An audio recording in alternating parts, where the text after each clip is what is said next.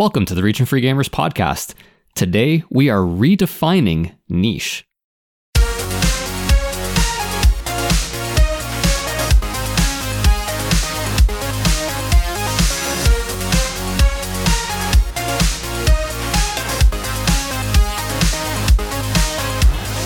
Welcome back, everyone, to another episode of the Region Free Gamers podcast, the podcast that took a few courses online and is now fluent in gaming. My name is Ozzy, and I will be your host for the day as I broadcast from sunny Miami. Just a reminder, though, if you happen to like what we are delivering, make sure to go on over to Apple Podcasts and give us a kind review. There are also a plethora of episodes that you can listen to on any podcast platform of choice as we near the 80 episode mark. And if you really like what we're doing, you can also hit the subscribe button to continue hearing from us. And lastly, make sure to spread the word if you think others may be interested in what we are doing. We don't get any money from this, so our reward is to hear that you people are enjoying what we are making. And who is this we that we are referring to? Well, on this particular episode, I am joined by my fellow host, Paul Ramallo, in the Yukon Territory of Canada. What's up, Paul? Hey, guys. And I am also joined by Arnaldo Perez, who is broadcasting from Rhode Island. What's up, Arnie? It's the royal we, as in I am royalty. We'll make sure to keep that in mind. And we are also joined for the second time in the history of the podcast by a voice from the past. He has the deepest baritones of all of us. He's a firefighter supreme, and boy, does he love the Xbox. It's none other than Rick Gurdon, or as he goes on Instagram, Ashevent. What's up, Rick? Ohio gozaimasu. Hey, there you go. He's turning Japanese. For the afternoon, it would be konnichiwa. And also, I just wanted to say for anybody who woke up this morning and said, I'd love to hear a firefighter just slaughter the Japanese language. You are in for a treat today. We always aim to deliver, Rick, and that's why you're here. And our one Japanese listener is like, I can't listen to these guys. Yeah, no, I promise I will keep it to him. Canceled. Yeah. And I guess if Rick's here, that must mean only one thing. And that's we were talking about the original Xbox. That's correct. And if you guys remember, Rick last joined us when we gushed about how the original Xbox was the OG Dreamcast 2. So that was a super fun episode, and you really should check it out if you have not. You get to hear a lot of interesting tidbits about the Xbox and get to hear Rick gush about, his old man stories about how he used to take his Xbox, out, to war zones and stuff. That's a really good listen. It was a really good tale from old man Rick. Yes. Yeah, any opportunity to hear more of Rick's voice, I think we should all be looking forward to that. My wife actually listened to that episode by accident because we had a problem a long time ago where that episode was linked to our Vice City one. It was really weird, but yeah, she heard that episode by accident and she was like, "Who is this guy? Oh my God!" And I was like, "It's not only that." He's a firefighter. And my wife just like melted. And I was like, oh my God. I should also mention, sorry to take over here, but I should also mention we were lying in bed last night and I was playing Jeanne d'Arc on my PSP and my wife was reading something on her e-reader and it's always a romance novel. Like it's like every time, right? So I don't even ask anymore. I ask kind of when I want to be amused because the romance novels all have these ridiculous titles. Yeah. Like The Edge of Impropriety is so good. And so last night I asked her, I'm like, so what are you reading? And she says, oh, it's a romance novel. And I'm like, yeah, no shit. And she says, oh, it's about a firefighter. I could not stop laughing. She knew that I was recording with you today too, Rick. Yeah. And she just didn't do the math. She didn't quite realize it until I started laughing. And then she's like, oh my God, you're recording with him tomorrow. I'm like, yeah. And you're reading about him right now. Well, after this episode, Paul will be paying alimony for the rest of his life. I just want to let your wife know that I'm going to talk like this the whole rest of the episode. And I'll laugh like a hyena and turn her off even more. Yeah, and then let her know we all wear bunker pants with no shirts on. That's our exactly. So you just see the suspenders, no shirt, and then we spray each other down with a mixture of oil and water about every 2 hours. Nice. I don't think you understand also the full extent of how ridiculous these romance novels are because not only are you shirtless right now and sprayed down. You're also a billionaire, by the way, and you made your fortune rescuing animals. Nice. Oh, I'm pretty sure that's how the plot goes. See that? So now you're just doing firefighting in your spare time. Yeah. But trust me, you have even more to offer than that. all right. Well, this is going well. Well, it seems like we've gotten our old chemistry back. So, or at the very least, the chemistry between Rick and Paul's wife. Yeah, I'm just watching. She's got me on Instagram. All right, so let's take it back. But, because of this, we thought it would be a great idea to bring Rick back because we really want to make Paul feel terrible. And so we are going to talk a little bit more about Xbox. And we thought it would be great to talk about the games that came out for the original Xbox in Japan, but which never made their way to the West during the original Xbox run. Yeah. And surprisingly, there are quite a few of them. Mm-hmm. Now, you all may be shocked by this, but guess what, guys? The Xbox did not do well in Japan. This is peak. Have you heard about this? This is peak niche right here. Like, yeah, we can't go deeper than this topic. Like Doki Doki Panic. Like this is like up there in terms of factual, scenarios. Like it did not do well in Japan. Not many people know about that. Yeah. But. Yeah, it did pretty horribly. It only sold about 500,000 units, which is not very good. That's like Virtual Boy numbers, right? No. Virtual Boy, no. That's like Hall of Fame bad. Virtual Boy, Virtual Boy did 500,000 units worldwide. Probably. Yeah, there we go. But amazingly, it wasn't for lack of trying because Microsoft had the money and Microsoft really wanted to make their presence felt in Japan. And in fact, they made a concerted effort to develop games that cater to a Japanese audience. And we would see a lot more of this, on a heavier push in the Xbox 360 era. But Microsoft Game Studios, during the original Xbox run, built relationships with Japanese developers that resulted in some really interesting games. And unfortunately, due to the failure of the Xbox, many of those games just never came to the West. So on this episode, we want to just focus on those games with the hopes that, you will find out about some hidden gems or at the very least some really wacky games that you had no idea existed and like Arnie says are like peak niche, in terms of what we talk about, because that's how Ozzy rolls. I just roll with the niche. So what will the fewest people be interested in? Exactly, because it's like completely counterproductive to what we're trying to do. Like we're not even trying to reach listeners anymore. I'm like, what is the most niche thing that I can talk about? But that's what makes it interesting, though. Zelda's niche, right? Exactly.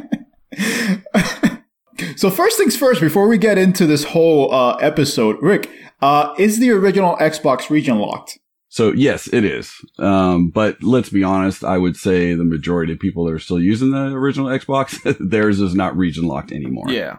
Yeah, exactly. Yeah. Because as I understand it, Rick, it's very easy to soft mod your Xbox. Yeah. I mean, it's a piece of cake. And the thing is, people, I don't think realize, and that was a whole other episode, but, I mean, they're still coming out with new soft mods now. And they're still coming out with, there's a brand new chip that just came out for it recently that I ordered, and it's coming from Australia. I can't wait. So, yeah. Xbox is like, I remember it being the only console that I've ever seen like on these like garage sale YouTube videos where somebody's like, oh, I just bought an Xbox for like $2 and it's like soft modded and it has like all this stuff in it already. And they just bought it from like some random person who like apparently just did it. Like that's the only console that's apparently that easy to mod that like your dad could probably do it like in 5 minutes. Like Rick can probably do it. Yeah, exactly. I mean, Rick has done it multiple times. Yeah, I'd say the Wii is the other one that's super easy to mod. Yeah, but it doesn't doesn't do what the Xbox does. Even the Wii doesn't. Yeah. But Rick, if someone wants to play these games that we're going to be talking about, what do you recommend are the best ways to do so? Because I don't want to be talking about these games and people are like, well, that's pretty interesting, but I'll never get to play them. So, what are some of the best ways that are not emulation? Let's just forego emulation. That's an entirely different talk. Right. If you want to go with the emulation route, feel free to go with it. I mean, it never came out of the United States. You're going to have a mighty strong PC because Xbox emulation is really not a big, it's not a big thing. Yeah, I'm pretty sure all of our listeners are rolling with like the top end, hardware. So I'm not really particularly concerned about that. You guys do know I finally bought a new computer because I was using a 2006 Alienware. Wow. That sounds about right. That's what happened to me. And then you went with a Mac, which is like completely counterproductive to that. You know, you're supposed to be progressing, not regressing. Well, I'll be honest, the Mac isn't I just use that for, your scrappy podcast, but yeah, exactly. Well, there you go. Yeah, I bought a Hades NUC for my office. So. Oh, nice. Okay. That works. Nice. That works. But, Rick, so supposing that you don't want to emulate, yes. What are some of the ways in which someone using their original, heavy, beautiful, black Xbox, what can they do? I feel like you're placating me. No, yeah. So again, go ahead and soft mod. I mean, I'm not going to get into the TSOP thing, which is you have to open it up, which is what you should do. But anyhow, all you really have to do is just soft mod it, and then you can go online. There's places you can go and just download these games. And yeah, I mean, the Splinter Cell hack. I mean, I think that's one of the easier soft mods, right? Yeah. So you just go ahead and again, I don't want to get into the whole, the soft mod thing because we'll be here forever if I talk about all the ways we can mod it. But if you go online, it's super simple. And then once you do that, you can find these I don't want to call them ROMs, but you know what I'm saying. You can find the files for the games online. I actually have all the Japanese ones exclusives, and I also have all the PAL exclusives now. Oh, wow. Okay. And then what you'll need to do is, the easiest way to do it is just FTP it into your Xbox. And that's another thing you can look up. But I mean, it's the great thing about the Xbox. It really is just a little computer. Mm-hmm. So, you plug it into your modem, you pull up an FTP program, like FileZilla or something like that, and it'll open up your Xbox. The password's always the same. The password's always Xbox. The name of the thing is Xbox. It's port 21. Boom, boom, boom. Next thing you know, your Xbox pulls up just like it's another PC. And you can just drag and drop into the games folder, and they come right up. Yeah. It's almost like, perfect. and maybe this was intentional, and I'm just like very thick about it, but it almost seems like Microsoft intended for this to happen at some point. You know what I mean? Like, they just made it so simple to do that I can't imagine they didn't think that people would figure this out. Well, they probably didn't think that this many people would figure it out. Well, they tried to stop it because a lot of people were TSOPing, which is what I do now and stuff. You're basically flashing the TSOP chip, but in the 1.6 it does not have a flashable TSOP. That was their very last model, so they were fighting it. But most of the original stuff wasn't even soft mod; it was all chips. Remember that? Okay. No matter anything came out, PlayStation 1, PlayStation 2, seems like within a few months you had chips. At least I did because I was cheap. Oh yeah, yeah. I don't know that I did it same day. Yeah, I don't know that I got my PlayStation 2 and like same day got it chipped. Yeah, I don't know that I owned any of those consoles back then that wasn't chipped. I mean, my PSP, PS2, PS1, I used to do the PS1, but the PS2, I was in Korea at the time, so they hooked me up. Yeah. Okay.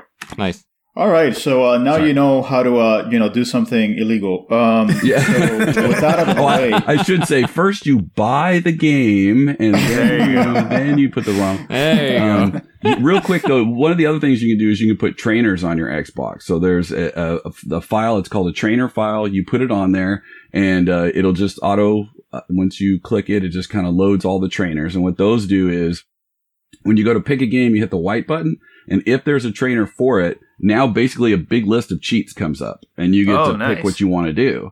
So for something like, and I know we'll talk about it here in a second, but something like Magadama, I hear the end is damn near impossible. So you could get to that point playing normally, and then go ahead and pull up a trainer for it the next time you load in, and then put invincibility or extra weapons or whatever. Yeah. Oh, that's nice. So it's kind of like a live Game Shark, essentially. Yeah. If you're old enough to remember Game Sharks, which we are. And if you're listening to our little niche podcast, you probably do as well. Probably. So with that out of the way, let's talk about some of the games. And Rick already mentioned one, so I guess we can start with that one. I was going to call it Magatama, but I guess it's... But I'm just going to say maybe Magadama. I don't know. I mean, I don't speak Japanese, so we just got to pick one and go with it. So I'm just going to call it Magatama. So this is actually one of the better known games that did not, come out in the West, that was released in Japan, and it's probably because it was done by It was published by Microsoft Game Studios, and actually a number of the Xbox, official Xbox magazine demo disc actually included videos about the game. So, if you didn't know any better, I mean, you would have expected this game, to have released in the West, because it's an action game. It looks absolutely phenomenal in terms of graphical style, and it was publicized in some degree in the West, so you'd have expected this to release, but it didn't. It was actually developed by a team called Team Breakout, and from what I have gathered, this is a team that I guess Microsoft funded in order to work on original Xbox games. And not only did they make this game, but they also made the other cult classic Phantom Dust, which is one of those hidden gems for the Xbox. And it seems like after they made those games, they just kind of, disbanded. And actually, funnily enough, Team Breakout was actually made up of a few really interesting folks. A lot of them actually, from what I saw at Moby Games, came from Squaresoft. And this particular game, the director was Daisuke Fukugawa, and he came from Squaresoft, and he was actually a scenario writer for Radical Dreamers, which, if you guys have heard about it, this was the sequel to Chrono Trigger, and it was like an audio only sequel to like an audio play almost, of sorts. Yeah. So he was the scenario writer. So essentially, a scenario writer is basically like the writer, what we call the writer here in the United States. He was also a planner on Final Fantasy Tactics, which I know, Paul, you love Final Fantasy Tactics. So never heard of it. Anyone that is tangentially involved with Final Fantasy Tactics is in your good graces, I imagine, Paul. Yeah. And he was also a system design chief for Legend of Mana, which that was the PS1 Mana game that essentially you had to build like a world, a beautiful, beautiful, gorgeous looking game with a terrific soundtrack by Yoko Shimomura. But unfortunately, it wasn't Secret of Mana, so it got, really criticized because it just wasn't Secret of Mana. Yeah. But it's definitely one of those games that you should check out. But certainly, I mean, it seems like Fukugawa-san, he left Squaresoft after he worked on Legend of Mana, and then he went to this Team Breakout. And so he worked on Magatama, and after Team Breakout folded, he served as director for Lost Odyssey. So it seems like he went to Mistwalker, which was also constituted by former Squaresoft people. So it seems like there was a strong Squaresoft connection here. And by the way, Mistwalker and Lost Odyssey, that was another Xbox published game. Yep. So it seems like Fukugawa-san continued his relationship with Microsoft even after Team Breakout folded. So, I mean, Lost Odyssey, it's one of those, it's in many circles, it's called like the non-official Final Fantasy game. Because it was done by Sakaguchi-san, Hironobu Sakaguchi. And it's, by all accounts, a really terrific, entry in the Final Fantasy series that never was. But actually, Fukugawa is still going strong, and he actually is, involved with one of our favorite series. He actually is, working at Sega now. And he was the event scene production lead for Yakuza 0 and Kiwami. Very nice. So he may have some more recent, Yakuza games on his belt, but they may just not be pulled up in Moby Games yet. But certainly he seems to, have had a long career. And, honestly, it's frankly surprising because, Paul and Arnie, I mean, you guys know that when we talk about some of these guys, or gals, honestly, they just kind of disappear. They go into, producer heaven, and, they go into middle management, and then you never hear from them. And lawyers and stuff. Yeah. Exactly. So it's really good to see that Fukugawa-san is still, involved in games. But Magatama, really interesting game. It's an action game, in the mold, I would say, of, Otogi. Yeah. I don't know, Rick, I mean, I imagine that you played the Otogi games because they're fantastic. Yeah. And if you can think about it, it's set in a medieval feudal setting, in Japan, and it takes heavy cues from Japanese mythology. It's something that seemed to be very popular at the time, where you just took like the feudal setting and just added a bunch of demons and stuff like that into it. This seems to, seems to be the case as well. I mean, we also saw it in other games like Tenchu. Yeah. But it's basically a hack and slash, game. It's, I would say probably like a Devil May Cry, Ninja Gaiden, Otogi. So I want to hear from you guys. Rick, I know you played this game. What were your thoughts about it? So this right now, this is my number one game I want to see a fan translation for, hands down. I think it's great. And it's interesting that there hasn't been one. No, that's what's, We have half fan translations for some of the other games we'll talk about that are nowhere near as good as this. And I put this right at the top of any of the Japanese exclusives. I don't know why. And you kind of need, you can muddle through and kind of, start playing, that's the good part. So just to kind of check it out, obviously we're talking about grabbing the stuff for free, but the problem becomes because, Orochi, your little dude next to you, is super important as the game goes on. And you need to learn you can upgrade his attacks. You can kind of set it up the way you want. Use him for his frenzy attack. There's other type things he can do. So since everything's in Japan or Japanese, you can't, at least I can't figure out what the hell, how to upgrade him. Yeah. And it seems like, the complexity of the game is not necessarily with, the combat from your character, but rather the way that you can customize Orochi. Yeah. Because you only have one attack button, but through Orochi, you can basically, customize what sort of magic attacks he will throw. And Orochi is kind of like this little demon that kind of follows you around, which is very typical of these types of games. But you can actually, it's kind of like, similar to what another game that we're going to talk about, like Persona, where you have this persona that you can basically fight with, essentially. So it seems like you will need at least a little bit of a rudimentary understanding of Japanese in order to be able to know what you're tinkering around with in terms of, customizing Orochi. So Arnie, what were your thoughts about this game? When you looked at it, did you think that, it was something that was worth porting over? Yeah, it was weird because the two games that I saw it compared to were Otogi and Ninja Gaiden, and I was like, I'm not good at either of those games. Like, they seem very difficult. And the way the person that I was watching the gameplay of described it, he sort of made it seem like it's very manageable up until like the last maybe third of the game where it becomes impossible. Was this Jimmy Happa? Yeah. Yeah. And the thing that I found really interesting, and I think we'll get into it as we go along, is that this was one of those games that seems really fun. It seems like it could be very easily have been successful over here. And it's one of the few like import Xbox games that doesn't seem to have any English in it at all, because there's so many of these games that have English voices or English menus or something in English.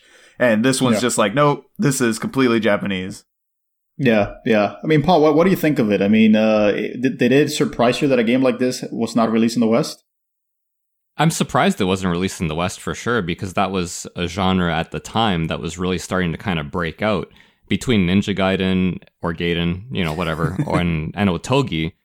Otogi, which wasn't very popular, but really kind of should have been. It started picking up steam later on in its life. I'm surprised Magatama didn't make it out. But at the same time, I guess we had enough of those kind of games. I also think, it was released in November 20th, 2003. And around that time, and Rick, correct me if I'm wrong, but Xbox Live was pretty big. Yeah. And what people were playing was Rainbow Six. They were playing, all these first-person shooters, I would say. Maybe Microsoft Game Studios saw this and they thought, look, this is really Japanese. Like, it's really steeped in Japanese mythology. People just may not be into this. And this was before Ninja Gaiden, because Ninja Gaiden came out in 2004. And Otogi was done by From Software, which we're going to talk about eventually. So From Software was able to like take a mulligan and say, hey, we're going to release this game in the West, because that's just kind of the things they do. They just release like, cult niche, games. Yeah. But with Microsoft, maybe they looked at this and they said, you know what, guys? This doesn't really seem like it's going to sell. So maybe it's not worth doing all the translation and re-recording all the voices, etc. Because there is so much Japanese, you do need a little bit more of a more hands-on, localization effort. So maybe they just saw the degree of effort that it would require, and they just said, you know what, guys? It's probably not going to sell very well, so we're not going to recoup our costs.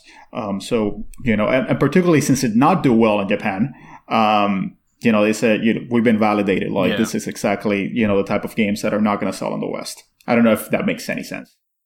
But none of their games did well in Japan, didn't they? I guess it's all relative. Did Magatama just not do well compared to other Xbox games, or did it not do well because the Xbox sold poorly? I think it's really the latter. I think it's just that the Xbox sold poorly. It's very difficult to gauge whether a game did well or not in the case of the original Xbox. It really is. It's just there's only 500,000 Xboxes out there in the Japanese wild, and you can bet that the people that had them probably had their Xbox modded.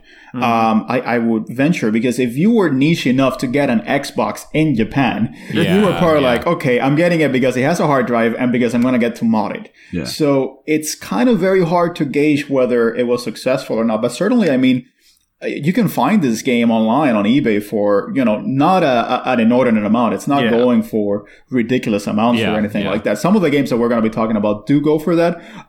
But this one, it doesn't seem to be the case, which usually I consider that kind of like the barometer for determining whether a game was successful or not. If it's not very expensive, then it usually means that there are more copies out there in the wild. It may have just been that, Microsoft just flooded the market with it. Overprinted. It may have just overprinted the whole thing instead of like, what happened with Panzer Dragoon Saga, where there just weren't enough copies out there.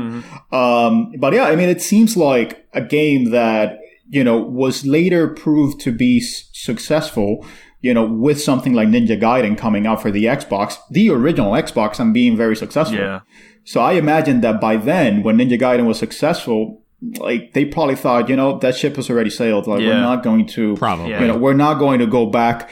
By the time that Ninja Gaiden came out, the original Xbox was already on its way out. Microsoft was already considering, what the next step what the next step is. And in 2005, the 360 would come out. Yeah. And Ninja Gaiden was a known quantity too. Like, there's a pedigree to Ninja Gaiden. Yeah, you have Ryo Hayabusa. He was also in Dead or Alive. So, his name and recognition was alive by then. So I could imagine how this game just like completely went under the radar. Microsoft just like, dusted it under the rug and said, what, let's move on to the next one. And the next one ended up being Phantom Dust, which Phantom Dust actually did get a lot of, good, critical reception. I don't know if you play Phantom Dust, Rick. Well, I was just going to let you know. Yeah, I've played it, and I beat it. But, fun fact, right now, at least when I, re-downloaded it on Xbox One, it was free.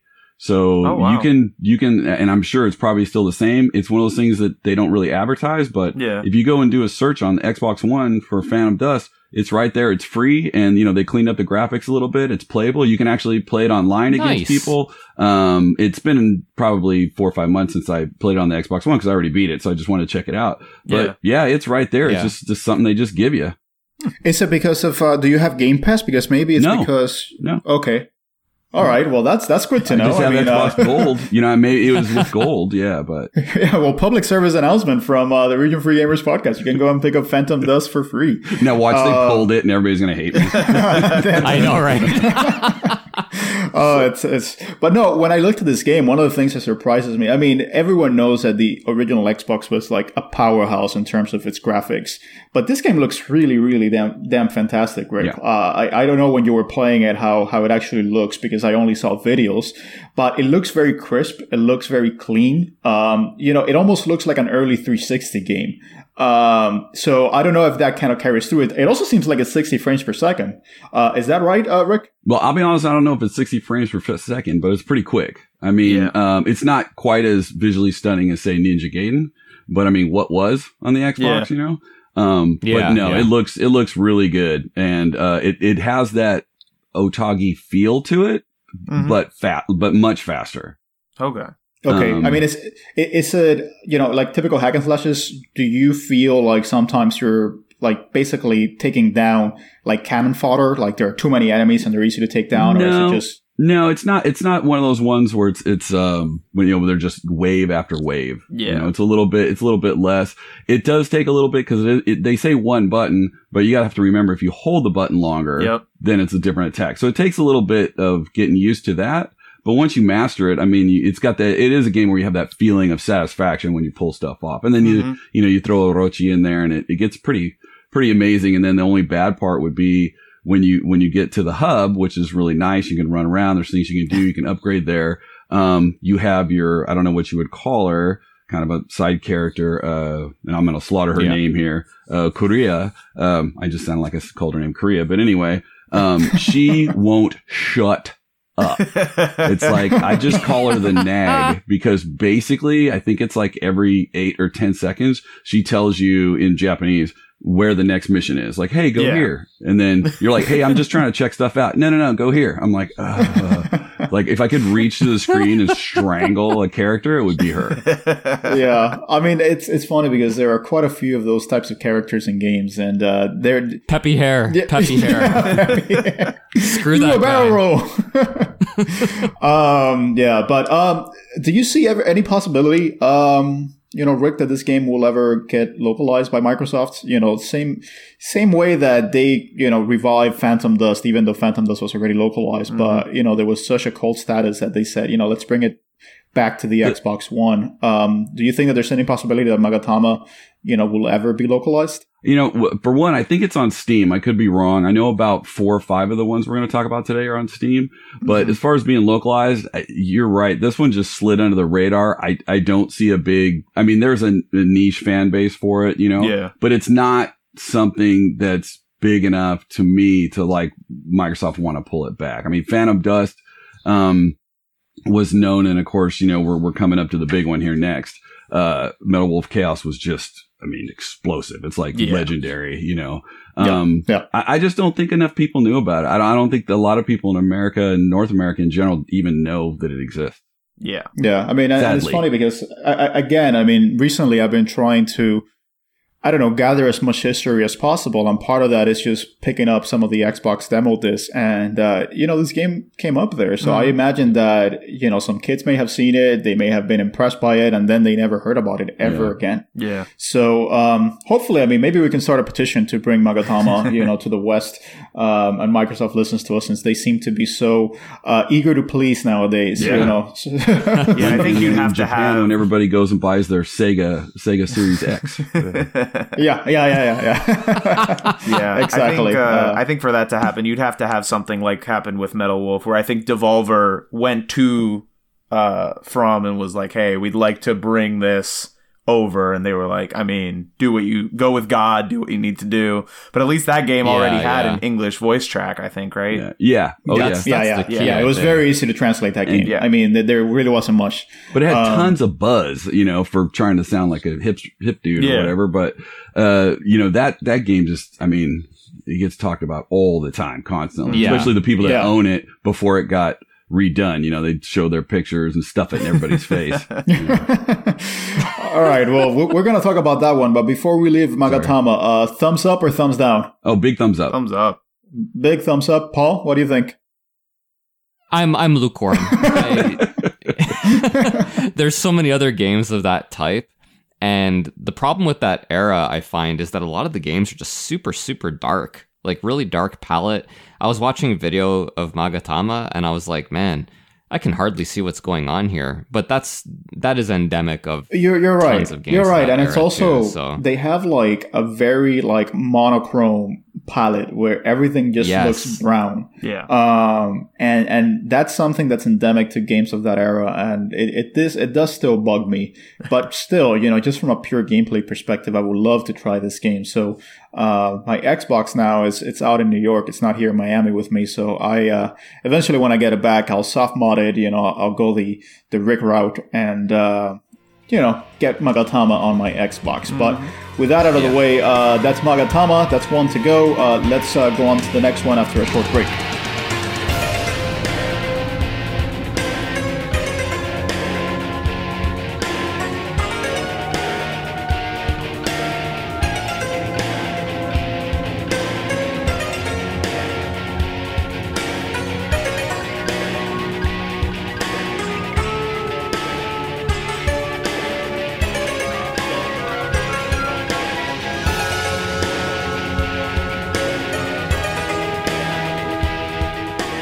All right, everybody, we're back and let's party! There we go. That's what I'm looking for.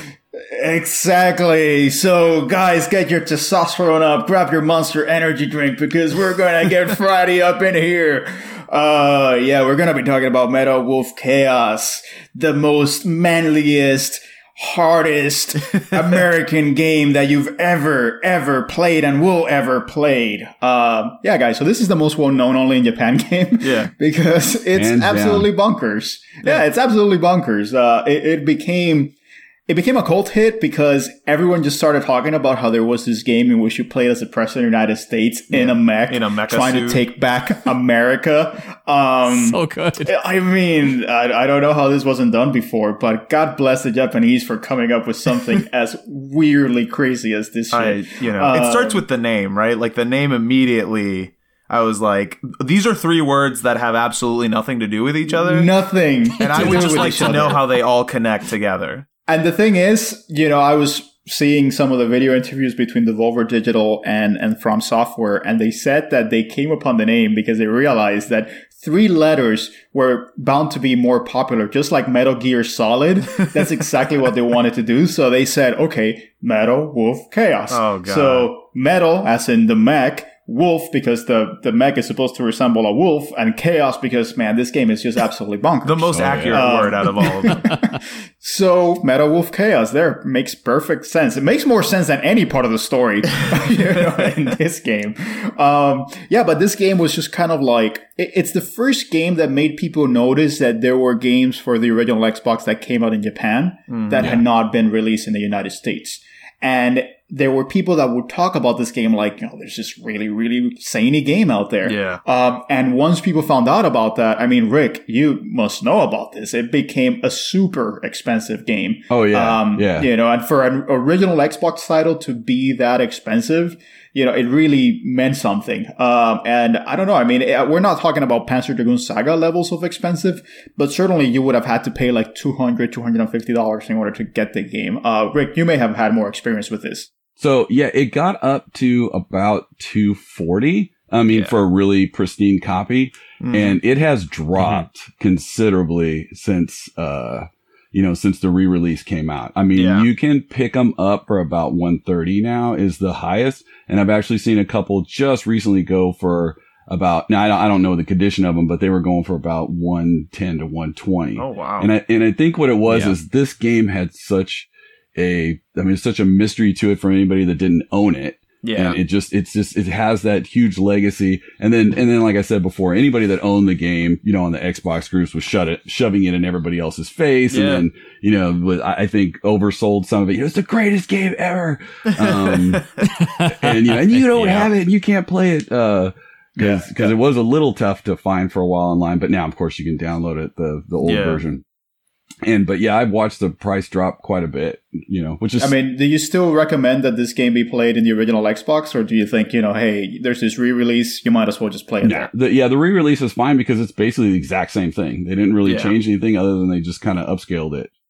Yeah, and there's the thing with this game that, unlike, many of the only in Japan games for other consoles, it's fully in English. Yeah. Yeah. The whole thing. The whole thing is fully in English, and it was originally done that way. There's no Japanese audio track. Which is infinitely infuriating. It truly is, like, so annoying that they couldn't just, like, print up some labels and be like, all right, there we go. Yeah, I mean, just like, no kidding. Throw it out into the wild. But you can imagine, I mean, and we're going to get into the controversy, eventually, but you can imagine that Microsoft did not want to be associated with a game where you kill Americans. Yeah. Fair enough. I don't know. Right. I mean, maybe I'm a little bit tone deaf, or maybe I'm a little bit naive, but I would have thought that Microsoft might have been like, you know what, we can avoid that PR crisis. Yeah. I know they originally it was made to be released in both places. Yeah, and they were, like, I saw the interviews with From Software, and they were developing it because they wanted to appeal to the American audience. I mean, you see it now, and it's very satirical, but they were being earnest in trying to build something that Americans would just fall in love with, and lo and behold, we did. So cute. Oh God, yeah. I know one of the producers said that they wanted to make it like how the Japanese perceive America. Which, I mean, like you said, pretty much comes off as a parody of America. Which is honestly, like, the Japanese think that we're much cooler than we actually are. Like, I wish I was as cool as this guy. I wish I owned a mecha suit that I could just ride around in. Oh man, but let's just go back to its inception. It was developed by From Software, and From Software right now is basically exclusively known for the Soulsborne games, and they're a powerhouse right now. They're a AAA studio. But From Software circa early 2000s, they were not known for that. In fact, their most popular franchise was Armored Core. So they did have, that experience with mech games.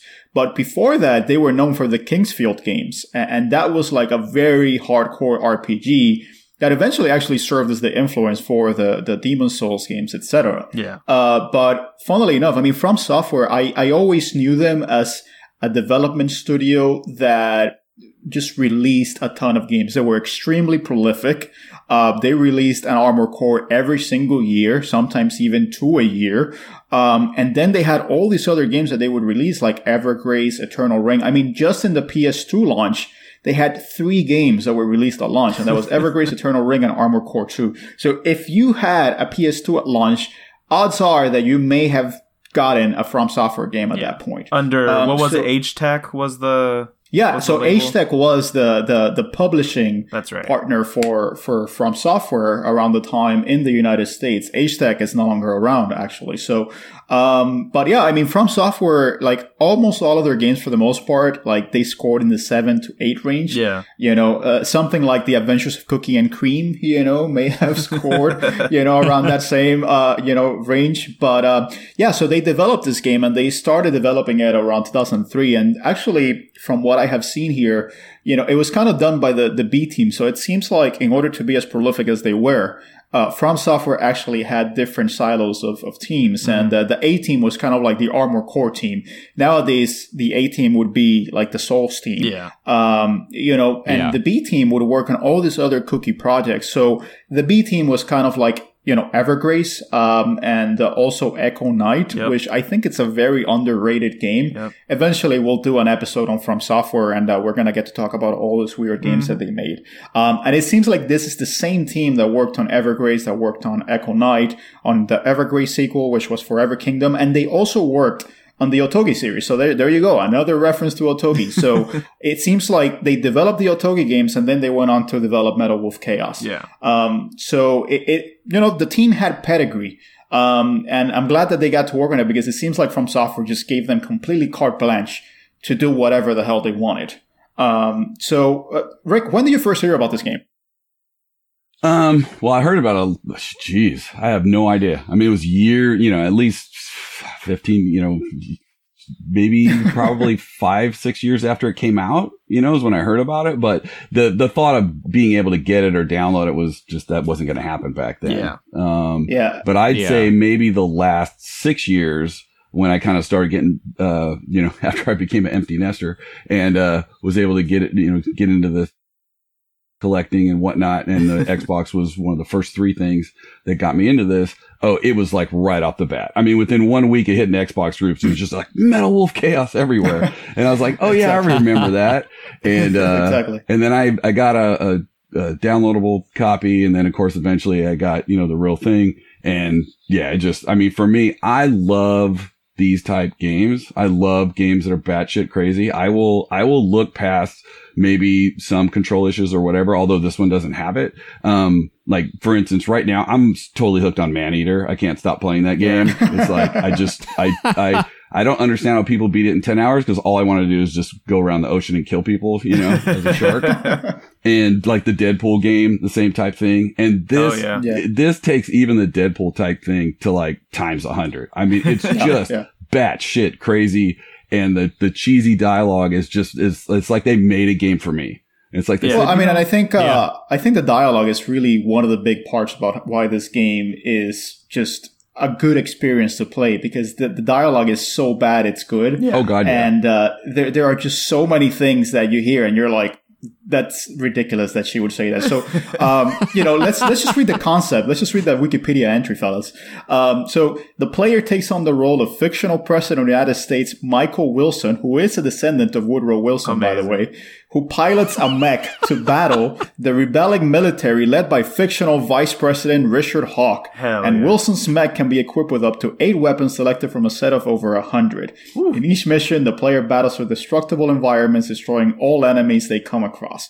Like, that's just like, just chef's kiss, of why excellence. Woodrow Wilson? Why? I don't know. I don't know why they would pick. Why wasn't it Michael Washington? Wilson, I don't know why they would pick like a racist, president, that served just, 1.5 term.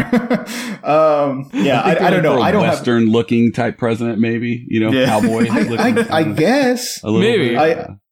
I guess, but it's one of these games that it came out, and it was all in English, and you have your main character, Michael Wilson, and he's always aided by this secretary, Jody, called Jody. Yeah. And, the banter between Jody and Michael is just one of the most amazing things ever. So, at some point you're killing enemies and they say, well, I guess they won't be voting for you then.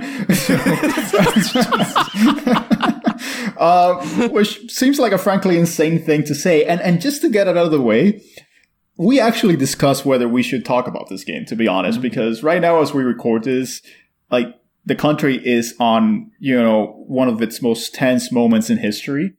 And the idea of talking about a game in which you essentially, like, kill, like, fellow Americans, it's pretty crazy and not entirely, what you want to kind of propagate. But at the same time, after thinking a little bit more about it, the game is just so insane and it's so satirical that it's impossible to take at face value. Yeah. You can't look at this game and say, oh my God, they're advocating for the killing of American people. I really think that you have to take it as a cartoon of sorts. Yeah. And I don't know if any of you see it the same way. I mean, Paul, I know absolutely. we talked about this a little bit, but what do you think? I think it's hyper realistic, and it's going to happen tomorrow. I mean, I think Paul does advocate for launching the mechs as soon as humanly possible. Absolutely. Up here, they're made out of wood. Exactly. No, but if you look at this game and the context in which it was made, I mean, this was made in 2003, and Rick, you may recall, this is when the Iraq War was being launched. So I think, from the perspective of the Japanese, they looked at the United States and they looked at their ever-present, military, and they wanted to make I don't think they wanted to make a statement, but they wanted to kind of portray what they saw as like this ultra macho, gun-obsessed culture, that's going around essentially, with, this ideas of giving freedom and liberty, by destroying and shooting and stuff like that, and I think that's probably a product of what people were seeing, at the time, because it was a very turbulent time for the world. So, it seems like when you come, from that perspective, it makes perfect sense that they would do a game like this. But, really it's a game that I don't know if it's a good game, to be honest, Rick. I think that's subjective. I've played it and it's very repetitive. That's the first thing. But you get through the game because of the next thing that you want to see in terms of how ridiculous it gets. For example, like the second mission, you go up to this big building and they say, well, this was just built like a few years ago in order to increase tourism. And I always thought it would be great to see how it would look if it was destroyed. Jody's the line. So you want to go, towards that next quip or that next banter, that's going to, make you laugh or at the very least giggle. So I don't know what you think. I mean, maybe you think that this game is a gameplay masterpiece, Rick. So, okay, you're fired. Wait, he does have that power. Thank you. He does have the Never executive veto rights. Yeah, no, I mean, I'm not, I do enjoy some mech games. I'm not a huge, mech person, so I never felt like I was qualified to judge it, on its mech qualities. But yeah, I mean, look, I'm not going to lie. If you were to strip away, all the comedy and all the, whether it was meant to be or not, I don't know where it lies. I can't defend all of that. But I will say that for me, it's just, I mean, I have one note I showed you guys for this game, and it just says America. That's it. That's my note for this whole thing. I mean, you turn it on and you have like news, and then you see remember how you see America, the map of America with the American flag waving over it. And the other thing is Joe, we talk about Jody, who's in your headset. She's your secretary and also your love interest. She never gets annoying to me, and she talks all the time. And to have a game like that, you know, and I don't want to give anything away because I really didn't want to talk too much about what happens in the game because it's so batshit crazy that you really need to, but where this game ends up is about as batshit crazy. You pretty much can imagine that it doesn't end up just in the United States. Yes. No. Yeah. It's light spoilers ahead. You know what it is? You know what it is? How about this? This is how I feel about this game. And there's a few games like this. It's an experience. Yeah. Yeah. It really is, you know, it's for me, it's a little bit more than a game. It's like, I mean, for one, the soundtrack's amazing. Mm-hmm. The soundtrack is great. And I want to talk about that for a moment because it's done by Kota Hoshino. If you guys have heard one of our Region Free Radio episodes, you know that I really, you know, like Kota Hoshino and the work that he has done.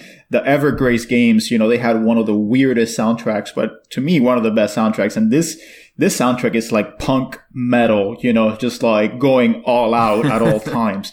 And it doesn't feel derivative, you know, it doesn't feel like, you know, your typical metal soundtrack where it's like, oh man, you know, they got some like jam session musician to like record a few licks and that's it, you know, like to record one riff like over and over. You can pretty much tell that this game was done, you know, like with everyone just kind of putting all their creative energy into it and just cranking out something that you've never seen before. And not that it's a bad thing, but it doesn't have that Japanese rock type feel, like say a Guilty Gear game, you know, which I love that soundtrack too. Yes. But this, I don't know how they did it. It's just very America.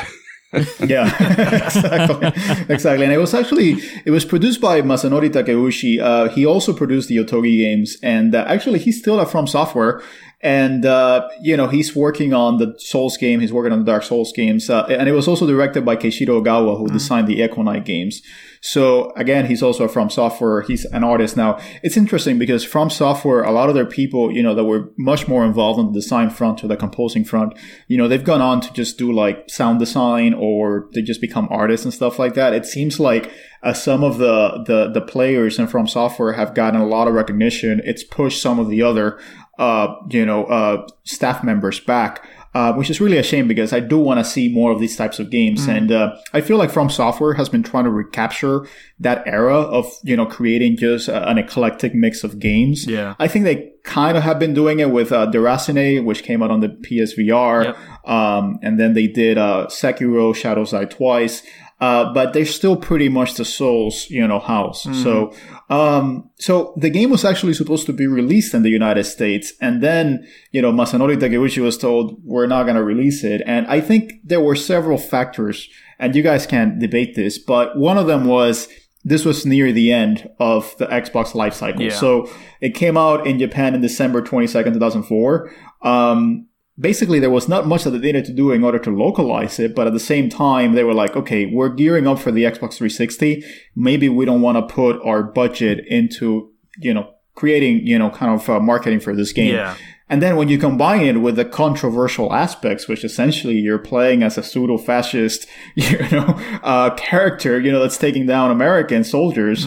Yeah, I mean, especially coming off the heels of 9/11, I could see how an American, you know, in the advertising department at Microsoft might have been like, you know, maybe that's not the best idea. Yeah. So, and I had read that too. There was concern that because, I mean, this is what, obviously it was a few years after 9/11 that was one of the concerns that I think Japan raised it. Microsoft, like, I don't know. Yeah. But the game is, the game is pretty much trashy grindhouse. And out of all the games that, you know, we're going to be talking about, you know, this is the only one to have gotten a release in the West, an official release. So Devolver Digital sent a tweet in 2016 in the context of the presidential election, and it caught the eye of From Software. And so, you know, the relationship was established, and then they picked up, you know, the rights to publish it in the West. And so Devolver Digital actually released it in the West, and it actually had a physical release in 2018. So that was by the name of Metal Wolf Chaos XD.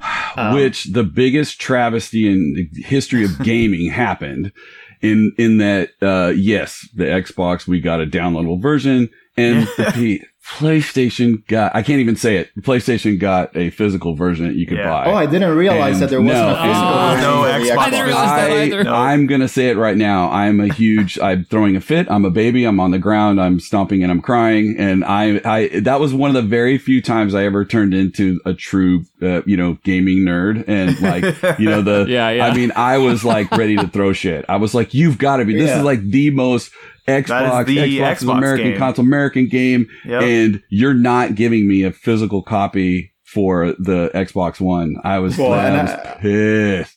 As you should be, Rick. I mean, that I didn't know about that, and I'm actually pissed right now as well. Yeah. And by the way, this is a game that the physical release was exclusive to GameStop, so public service announcement, you may want to pick it up. It's going for $14.99 at GameStop right now, because it's probably going to go up in price as well as these types of exclusive games coming out in the late generation cycle.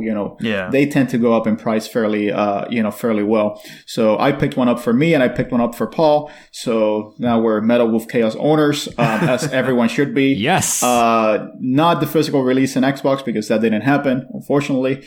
But I don't know. I mean, it feels kind of weird because, from what I've seen, it doesn't seem like the re-release actually was very successful. I mean, it's like this game got a second shot at life, and it kind of flunked again. They had a good press release too. Yeah, I don't know if you saw that. And Devolver Digital is really good about publicizing its games.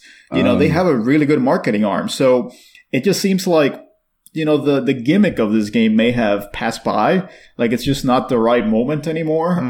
But it doesn't seem... And maybe it's also like just a few people being very vocal. Yeah. Like in this day and age, very few people can become very loud.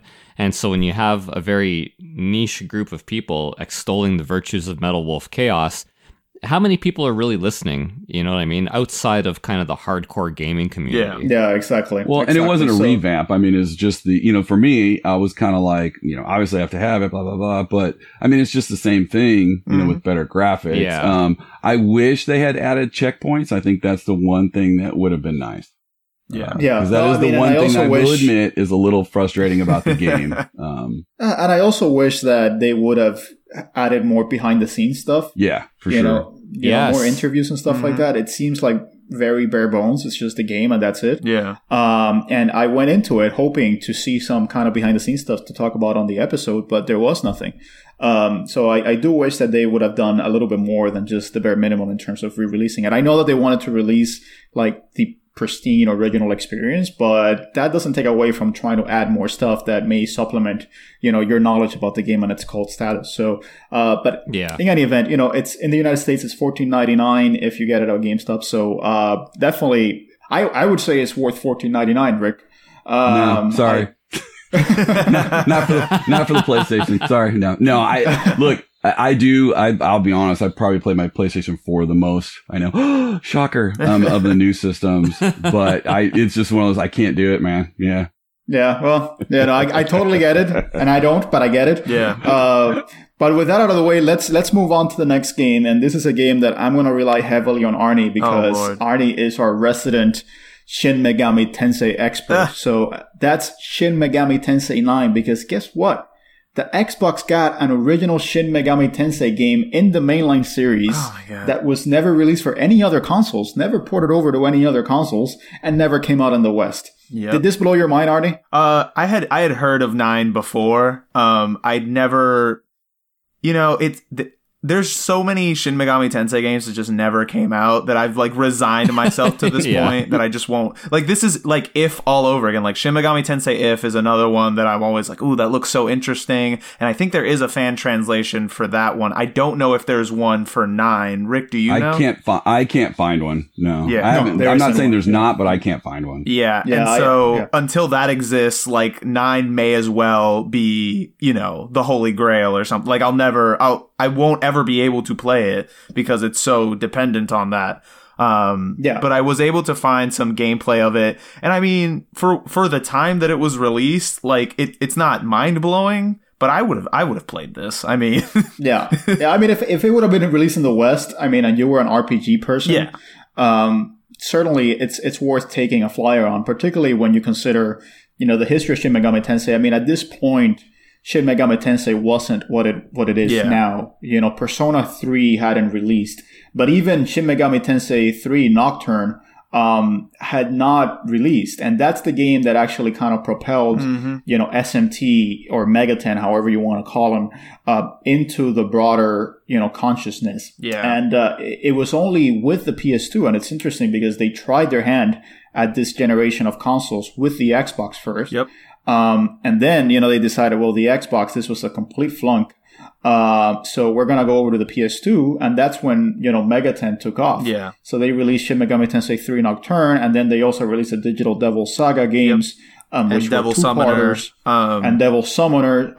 So the PS2 got a lot of Shin Megami Tensei games, and it's the console that, propelled Megaten to what it is now, particularly with Persona 3 and then Persona 4. The PS2 definitely was the JRPG console, and so obviously the Megami Tensei games were so much more comfortable in that environment. But I have to think if 9 had made it over here, in the Xbox sort of ecosystem where JRPGs weren't as plentiful, maybe it would have stood out a little more, and maybe it would have done, a little bit better than they expected it to do. Well, and particularly because the Xbox lacked RPGs. And I could certainly tell you it's probably better than Sudeki. I could almost tell you with complete confidence that it's better than Sudeki. But probably not as good as Morrowind, so... No. I would. No. Yeah, Morrowind was huge at the time.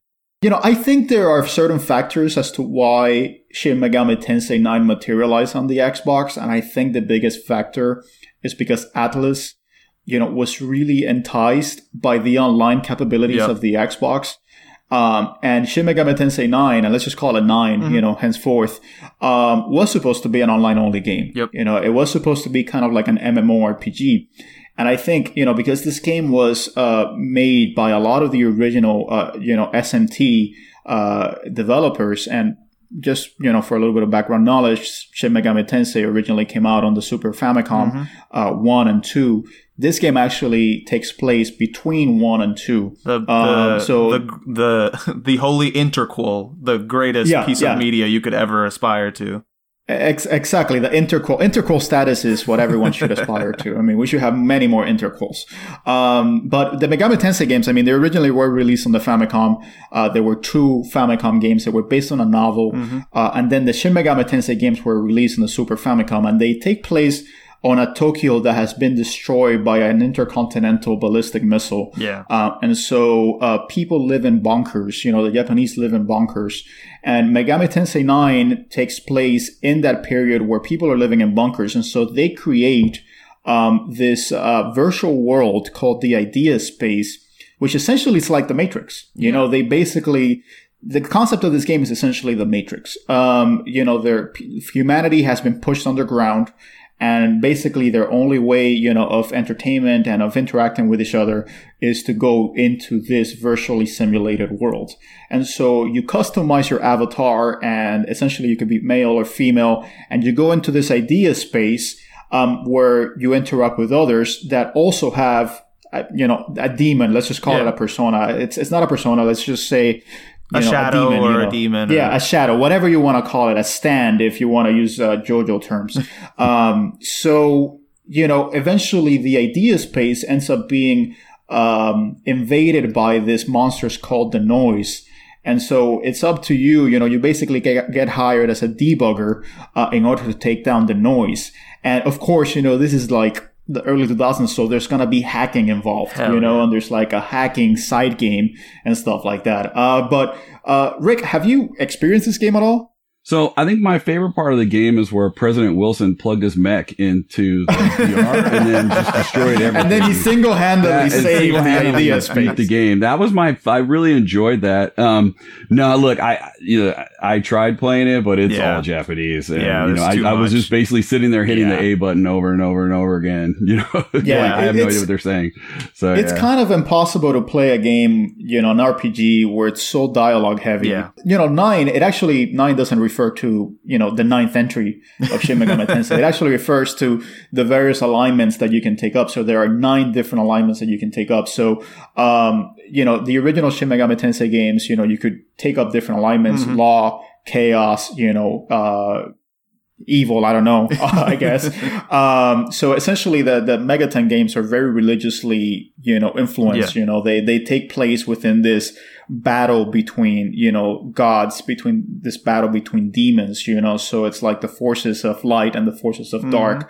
And essentially humans are just kind of being used as pawns in this grand battle. Yeah. So essentially this game continues that kind of narrative. And it has all these demons, all of them designed by Kazuma Kaneko, who was the original kind of aesthetic designer for the Megaten games. It was really fun in the gameplay I was watching because unlike the other sort of Megaten and Persona games, your shadows follow you around. Like they actually realize 3D models that sort of, come around with you. And that was very Pokemon-ish, but I liked seeing like all these 3D rendered models of all these, little demons and shadows. I thought that was really cool. Yeah, anyway, and it has all the Megaten like features, like you can, obtain, capture monsters, negotiate with them, you can fuse them, so you actually have like, certain levels, of what type of monsters you can fuse, your monsters kind of take up like kilobyte space, like kilo devil space, which is weird. And you can like compress the monsters so that you can create more powerful monsters and stuff like that. It's really kooky. Yeah. And it was the first Megaten games to utilize 3D graphics. It also had a 3D perspective, the first one to have a customizable avatar. So they really were working. Atlus was really working on making this game the next entry in the Megaten franchise. And unfortunately, things went wrong. Yeah. The first thing that went wrong is that this game was expected to be online. And that's the first thing that started just going down the drain. So the online started running into difficulties. And so they separated it between the online and offline component. And eventually the offline component was done and they could still not get the online portion going. So they just had to abandon the online component. Exactly. It's worth noting that eventually we would get an online Shin Megami Tensei. It was called Shin Megami Tensei Imagine, I think. Yeah. That came out in 2007 and was short-lived. I don't know if there's still maybe like private servers for it or something, but they eventually figured it out, I guess. No, it actually was going until like 2018. Yeah. I mean, it was still going in like 2018. So that was at least, by MMO metrics, mildly successful. Yeah. But the problem was that as soon as the game was split, and the online component could not be achieved, you could clearly tell that this game was missing something. Yeah. You could clearly tell that this game was done with a different design mentality in mind. Because even the wide open spaces that you have, you could tell that it was meant to have different characters and different players interacting with each other. And so it just feels weirdly empty, from what I saw. I don't know if you felt that way as well, Artie. Yeah. And that's something that I've seen people note when playing the game. Yeah.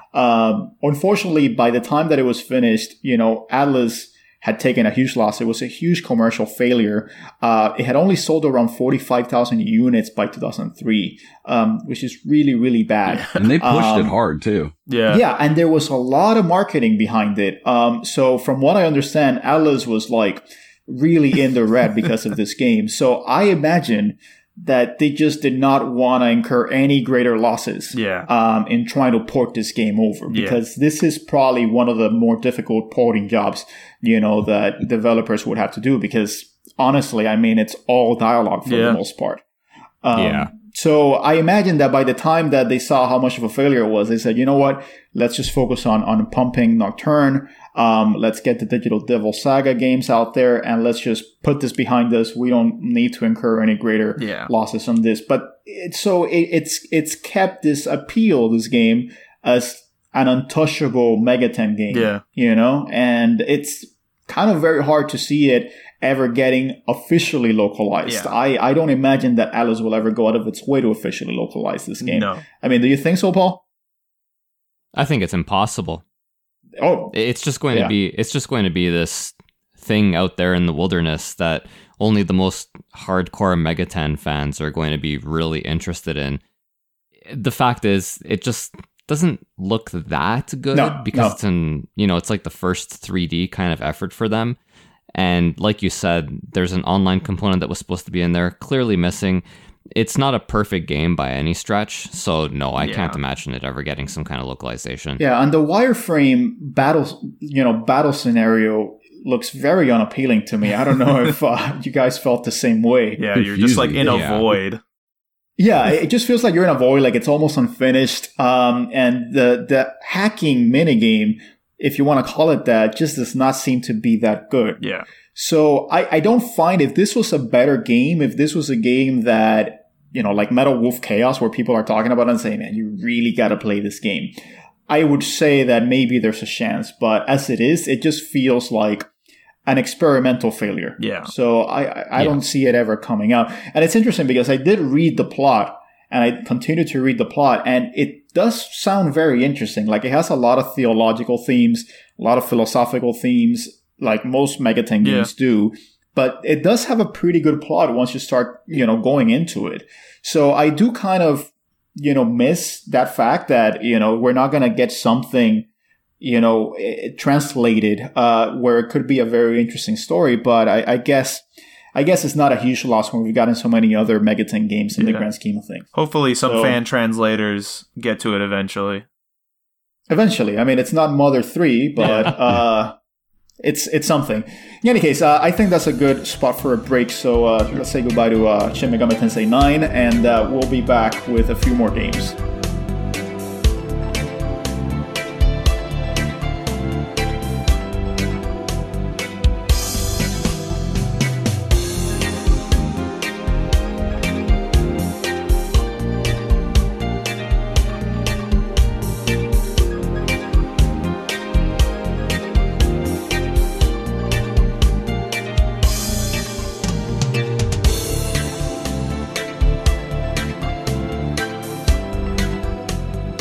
All right, guys, we're back, and we are kind of dragging our feet a little bit because Metal Wolf Chaos was so awesome. We just had to focus on it.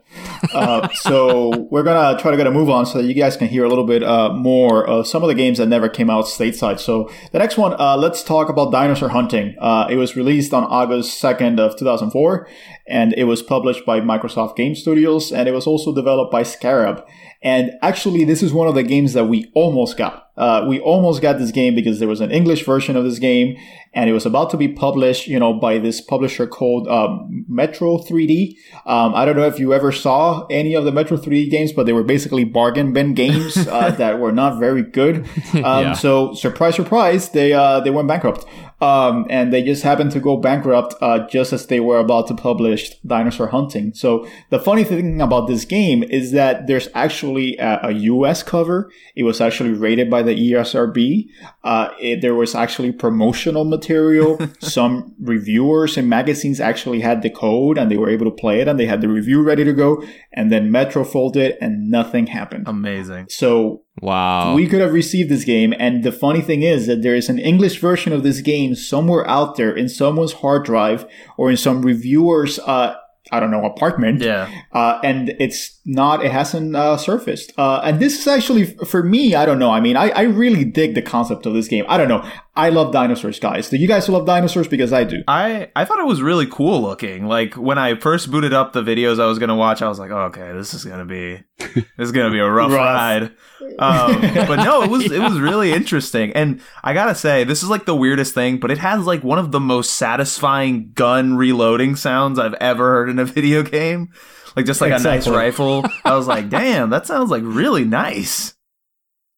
But isn't it a tranquilizer gun? All of them are tranquilizers. Even the all of them are shotgun. tranquilizers. Like, I think the app description of this game is a dinosaur tranquilizer simulator. Yeah. So it's essentially the story of this game, it takes place in an alternate reality, 1910. And it's actually a little bit of a sequel to The Lost World. And what, in here, in this alternate reality, there are a ton of technological advances. It makes it look more like it's the 21st century than the early 20th century.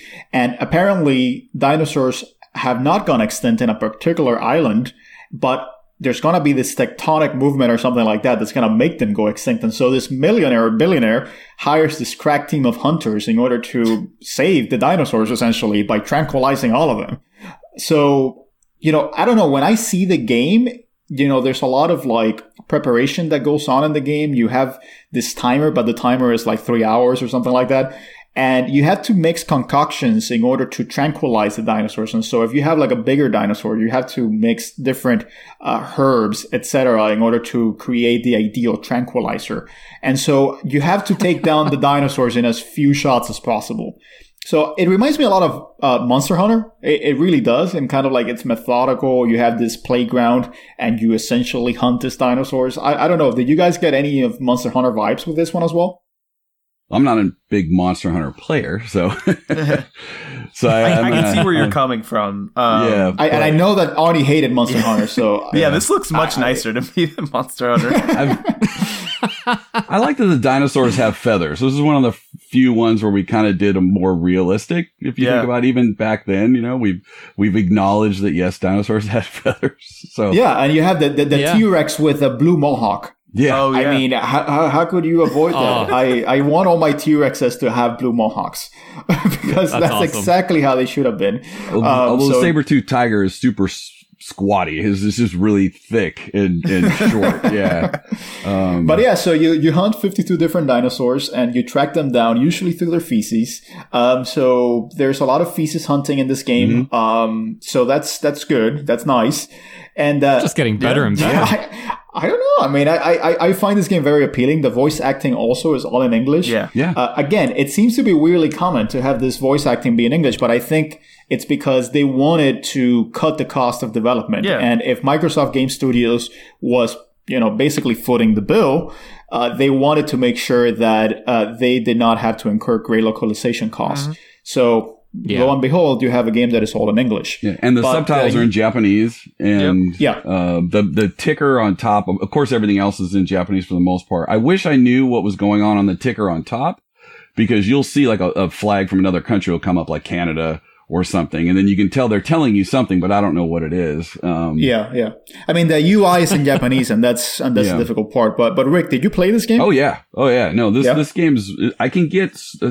You can kind of muddle through because even when it's just having Japanese on the screen instructions, it'll show you a picture of the button. So I mean, even I can understand picture stuff.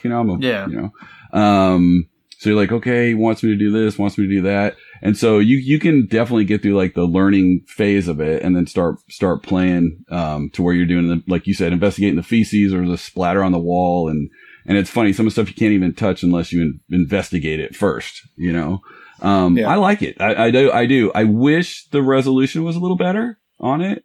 Yeah. But I will say that the dinosaurs are pretty good. The raptors are dicks, just like, raptors are. They hide them pretty good in like these little patches of grass. They'll come around a corner, and if you're not paying attention, they just leap at you. And, I mean, as they do, I mean, that's a typical raptor behavior. We all know that raptors are dicks. Yeah. But there are 52 different dinosaurs in this game. And at the very least, it seems like it's a good game to like kind of have an archive of different dinosaurs. I mean, and if you're a dinosaur fan, then you're in heaven, man. It's way better than Dino Crisis 3. It is way better. I mean, Dino Crisis 3 actually was released, and that was the one with dinosaurs in space. Yeah, God. Oh, man, I didn't know that. Oh, now you do. Now you do.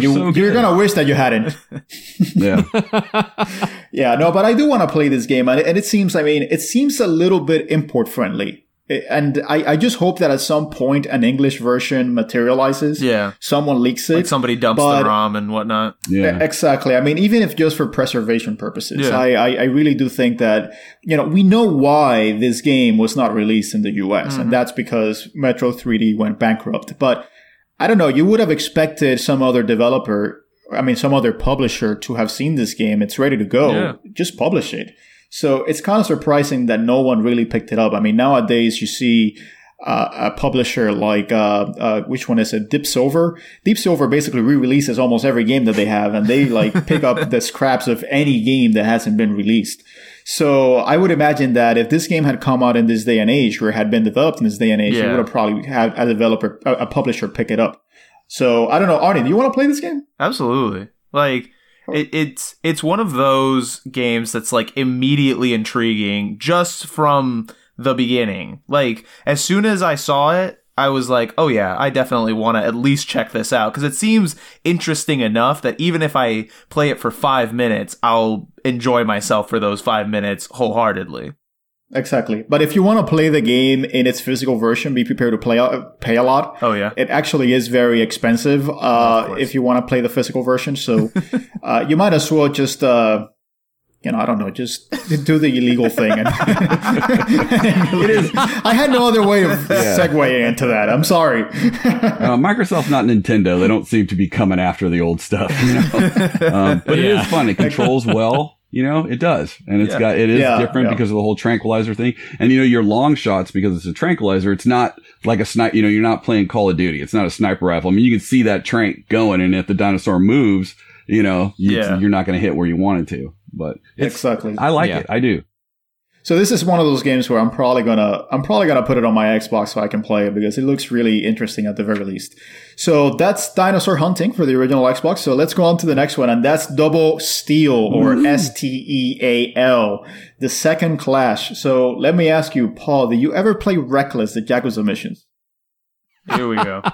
Okay, so I haven't played Reckless, the Yakuza missions. I only found out about Reckless, the Yakuza missions, because of Double Steel, which, I looked up in preparing for the episode.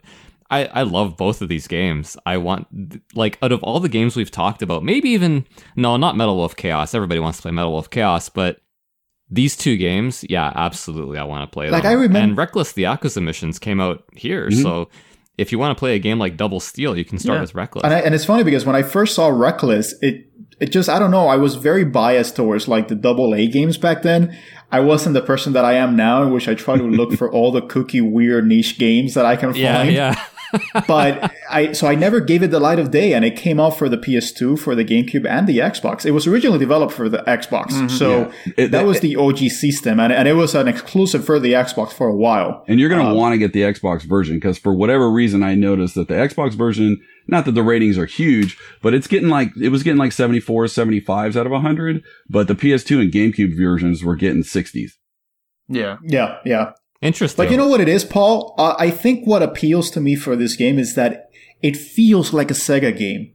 I don't know. It feels like mid-90s arcade Sega, even with just like the scenario A, scenario B, and you have the timer. It just feels like the games that Sega used to make, like a combination of like Outrun and Crazy Taxi or something. Crazy Taxi and Dynamite Cop, like all bashed together.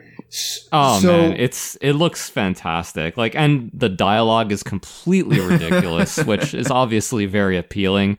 And I don't know if you guys noticed this, but it hit me immediately when I was watching the video. So in Reckless, the Yakuza missions, you're driving around town. By the way, very, very impressive amount of destructible things, and a very, very impressive amount of other traffic and pedestrians. Yeah, we should get to run over. Yeah. Well, no, in the Yakuza missions, every pedestrian dives out of the way. Even if you're going at Mach 20, the pedestrian sees you coming, and they somehow manage to get out of the way. There is no death at all. Yeah, and to be clear, this is a game where the goal often is to hit other cars. And so there's a ton of destruction going around, but the pedestrians always dive. In Double Steel, I would play Double Steel almost exclusively because of the fact that the pedestrians don't get out of the way. Well, when you smack a pedestrian, they go flying, and it is hilarious. Well, that's why I was watching it, and I'm like, I can't believe this is happening. That's why I was under the impression that you were able to run over pedestrians in Reckless, because I saw Double Steel, the Second Clash, and I was like, oh my God, you can run them over. And how? It is spectacular. The physics are nuts in this game. I mean, you'll hit a car and it'll just flip 20 times or something, and then land on its wheels and keep going. And then, and the same with the pedestrians, the way you hit them, they just... Yeah. No. Like So The miraculous way that your car always lands on its wheels and is able to continue. I absolutely love it. So this one was released in August 4th of 2005. So literally this was at the tail end. So you could pretty much see why this one was never localized, which I really, really think we missed out, guys. I really think... I don't even know what you had to do. The whole thing's in English. Everything. The whole thing's in English. Yeah. The whole thing's in English. It was developed by Bunkasha Games, which seems to have only done this 2 games. Awesome. And that's the legacy you need to leave. Yeah. I know, right? Drop the mic. I really thought for sure when I did some research on it that I was going to hear something like from so-and-so who left Sega. Because it does feel very Sega-like. I mean, I may have to do a little bit more research on that just to see if there's anything else there in terms of, because it does feel like an amusement vision game, like one of those Sega games that came out in the 90s. Yeah. But it looks very good. Mm-hmm. It's actually, Rick, you told me this, but one of 7 games on the Xbox that runs at 1080i, and it looks absolutely fantastic. It really does look like, it looks better than many of the early generation PS3 games. I'll give you that. It's just beautiful. And I mean, now, of course, you know, the textures you're looking at are very kind of crazy taxi type, you know, so there's a lot of stuff that's squared off, not the characters, but when you watch the replays are amazing. Not only the replays amazing, but you can save them to the hard drive, and the replays, they'll change. Like do you want to save your replay? Sure. And then you'll watch it and it's like they'll do light effects on it, or another one might be in black and white, or, you know, they'll do like the Matrix trailer thing, you know, as it moves. And so, and the replays are just gorgeous. I mean, I'm telling you, it's worth it just to check out the replays. And the thing is, oh man, the pedestrians getting hit on the replays. No. And the thing is, the game is open world. So you have a timer, but you basically have a pretty open world. Mm-hmm. So you can basically go around, do the challenges or the goals. Essentially, you play as 2 cops. 2 very ditzy cops, which is awesome. I love them. And you have to take down the Yakuza, or you have to take down the criminal element, which you usually do by just ramming into their cars. Yeah. And you have, you know, your choice of picking between a number of different cars, including a dune buggy, which I imagine that's what Rick picked right away. Green dune buggy right off the bat. There was no... Yeah. yeah, essentially. So what were your thoughts about this game, Arnie? I just, I loved it. Immediately. I was immediately hooked, much like Dinosaur Hunting. But what I really enjoyed about this was I booted up a Let's Play video on YouTube for the first stage. And usually when I watch these, I get very frustrated because everybody who I've ever seen do one of these always is immaculately perfect. Just the best possible gameplay experience you could have. The guy who did Double Steel, I don't think I've ever seen somebody do worse at a video game than this guy. And it just looked like so much fun. And he still won. He still had 2 minutes on the timer by the time he won. But I was like, this is what I like. This is very much a reflection of what I would probably be playing this game. And it immediately made it so much more endearing to me.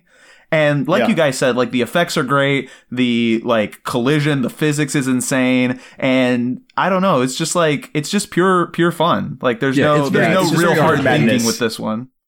Yeah, it's a very arcade type game, you know. And the thing too about the open world, which I think makes it nice, is that, and I didn't even realize this till I just happened to do it. You'll be goofing around on stuff. Oh man, I want to see if I can jump that, right? And I made this big jump, and all of a sudden it's boom, you've unlocked this car. I'm like, whoa, wait, what?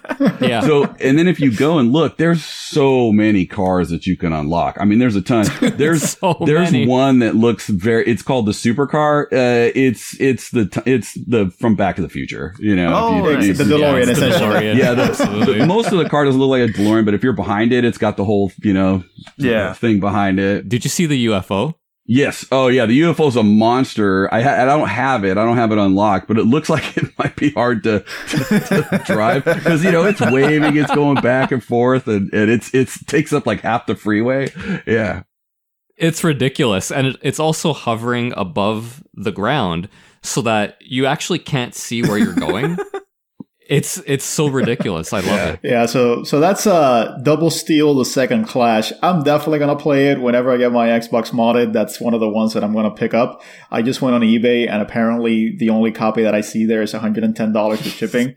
Oh no, it's way cheaper than that. Way cheaper than that. So I have to find some other way of picking it up because I would love to play it in the original. But anyways, I really think you probably can play this game in an hour and a half or so because this is an arcade game. So it just feels like a nice afternoon pickup that you can play through and talk about it with your friends eventually and how insane it was. And there's a lot of bonus games you can do to unlock more cars and stuff. So there is some other playability to it. I have one complaint. I don't know about you guys. Maybe it's just me, but the tire squeal sound, I thought it was somebody screaming the whole time. That's what I thought it was when I was watching the YouTube video. I was like, man, these pedestrians are like pissed. Yeah, and so I'm like, okay, cool. So like when I switched from the Doom buggy and the next time I unlocked a cop car, so then I got the cop car, exact same tire squeal. And I think like the next 3-4 cars I had, it was all the same. That's my only complaint about this game. Yeah.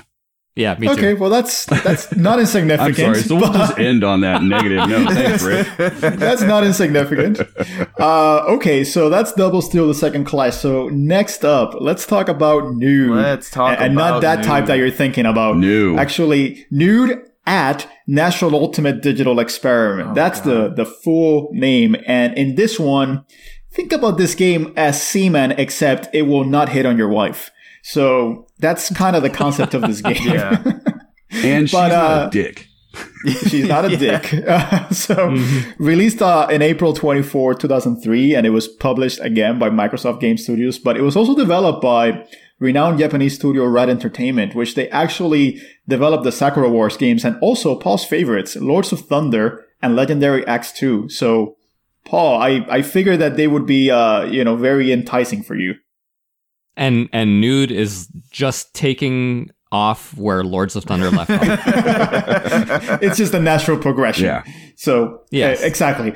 But, Rick, tell us a little bit more about this game, because this game is almost impossible to play if you don't know Japanese. But I know that you made a very concerted effort about this. So, I just want you to walk us through that experience. So first of all, for anybody who not sure about my qualifications, I have taken 3 entire classes. Well, let me put it this way. I have taken 3 short little things on an app for learning Japanese. So I'm obviously well into the Japanese language, and I speak it fluently, while driving my car for a half hour. So we're good. I have an hour and a half of Japanese learning in me.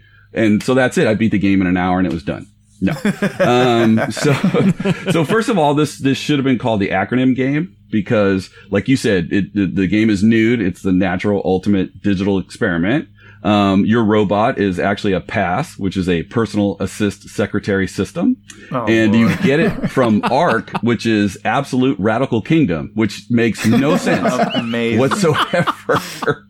And really what you're trying to do is you're a tester, like you said before, you're testing her out and if you don't do very well, or if you leave her alone for too many days, kind of like Seaman, she doesn't die and float to the top of the tank, but she disappears. I think they reclaim her is what it is. Oh, God. I really liked it. It was surprising. Like, I thought, this is going to be super frustrating. Now, you move her around with the controller. That's fine. She looks great. I mean, the model itself. She really does. Yeah. The home's pretty generic. I was surprised when I had to teach her, I thought I was teaching her how to say Xbox because there's an Xbox poster, but I'm like, why is she not? I mean, that's the easiest thing for me to teach her how to say. It can't sound different in Japanese. Well, they wanted me to teach her how to say poster. So like when you first start, all you're doing is just teaching her, this is a vacuum cleaner. This is a bed. This is a poster. And so that's kind of what you're doing. Gotcha. Me again, because so fluent, you skipped over all that. Yeah. I mean, it took me no time. Even if you say the voice right recognition? Huh? How is the voice recognition? Because that's one of the sticking points with this game. So I don't know if it's doing it on purpose or if it has some issues because, some of the ones I did, like bed, I did that. She picked up on it all 3 times. And then I was having problems with, I can't remember which one it was. Maybe it was the laptop or something. And so I cheated. I went to Google Translate and maybe it was because it was female voice. And I would just, I'd click the button and then I'd click the button on the computer to say the Japanese word perfectly. And she wasn't getting it. Yeah. And then I listened to the Japanese, the lady speaking Japanese. And then I tried to recreate that. And she got it, eventually I got her to get it 3 out of probably about 6 or 7 times. Oh, wow. So that's not frustrating at all. I don't know if it does better with male voices or if it's just, maybe you guys sound like girls when you talk, but it's just, I don't know. I can see where maybe if I was Japanese or if I spoke fluent Japanese, I could see where it'd be frustrating if she didn't get everything I said, first time. Yeah. I threw some of my really crappy Japanese at her, just to see if there was maybe random stuff that she would understand, and of course I tried to cheat. The first thing I asked her in Japanese is if she spoke English. So she just kind of looked at me. I was like, "Eigo ga warimasu ka?" And she didn't like that. Then when I said good morning, she actually replied to me good morning. So that was kind of cool. So for somebody like me to get her to understand anything, you feel like it's a huge accomplishment. Oh yeah. Exactly. But this is one of those life simulation games that were very popular at the time. There was the whole Tamagotchi craze, and then we had Hey You Pikachu and all these. And Seaman, of course, which I can never stop saying Seaman. It's such a perfect game. And essentially, you play the role of a tester essentially, and you have to teach her and you have to make her grow essentially as an AI. Is the ultimate goal to get her to like be conversational essentially, like just recognize things in her environment? No, it's to get her in bed. It's a Japanese game, Arthur. Come on. No, if you've seen Ex Machina, it seems like the same concept. Okay. Essentially, in which you play a tester, and I'm actually a little bit suspicious of this because I know that Alex Garland, who wrote and directed Ex Machina, I know he's a really big gamer. He actually wrote Enslaved: Odyssey to the West, which is one of the great underrated games of the PS3 generations. Yeah. And I do wonder if he saw this game and he was like, that's actually an interesting concept. And I imagine that any tester, the ultimate goal would just be to get the robot in bed. So there's like 5 phases, and the first phase is just to get her to recognize stuff, and then all the phases after that pretty much are getting her to interact with those things. Okay. And it gets to the point where you can play. Now, obviously, I'm not this good, but you can play blackjack with her, and I think there's a couple other games that she'll learn in the later phases. So it does. Almost, I guess there's some stuff that's definitely like a sim where you're kind of doing things. I don't want to say doing things with her since you keep mentioning bed, but doing non-sexual I just made it awkward. Yeah. Rick, would you say it's a useful tool for people learning Japanese? Because from the footage that I saw, it looks like it's a pretty reasonable vocabulary builder. Yeah, it's not bad. I kind of reached out to a couple of guys that also, like me, have attempted to play it.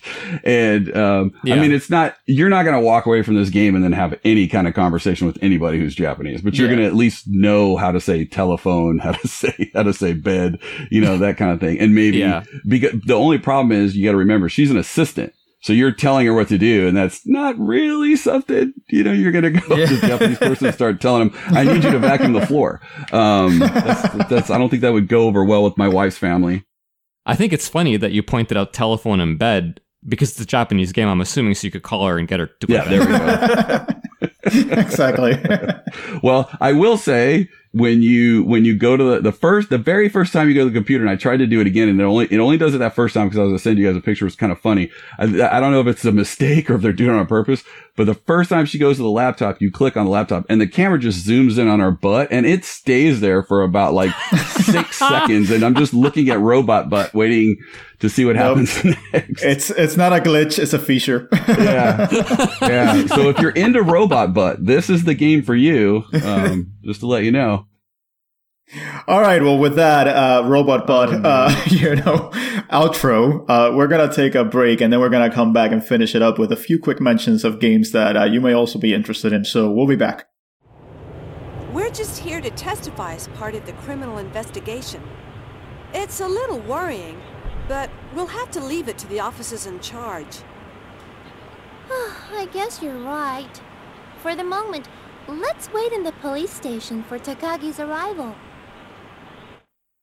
All right, everybody, and we're back, and we're going to close this out by just kind of going a lightning round, just going over a few of the games that also did not release in the US, but that Rick has played, thankfully. So we're going to be able to rely on Rick's experience in order to go over this game. So let's go with that. The first one, Thousand Land, another From Software game. It was released in March 20, 2003, and really, we just talked about Bullfrog, and really this is like Populous, but weirder. So tell us about this one, Rick, because I know it has an English translation. So tell us about your experience with Thousand Land. So it's Minions RTS. That's pretty much it. Okay.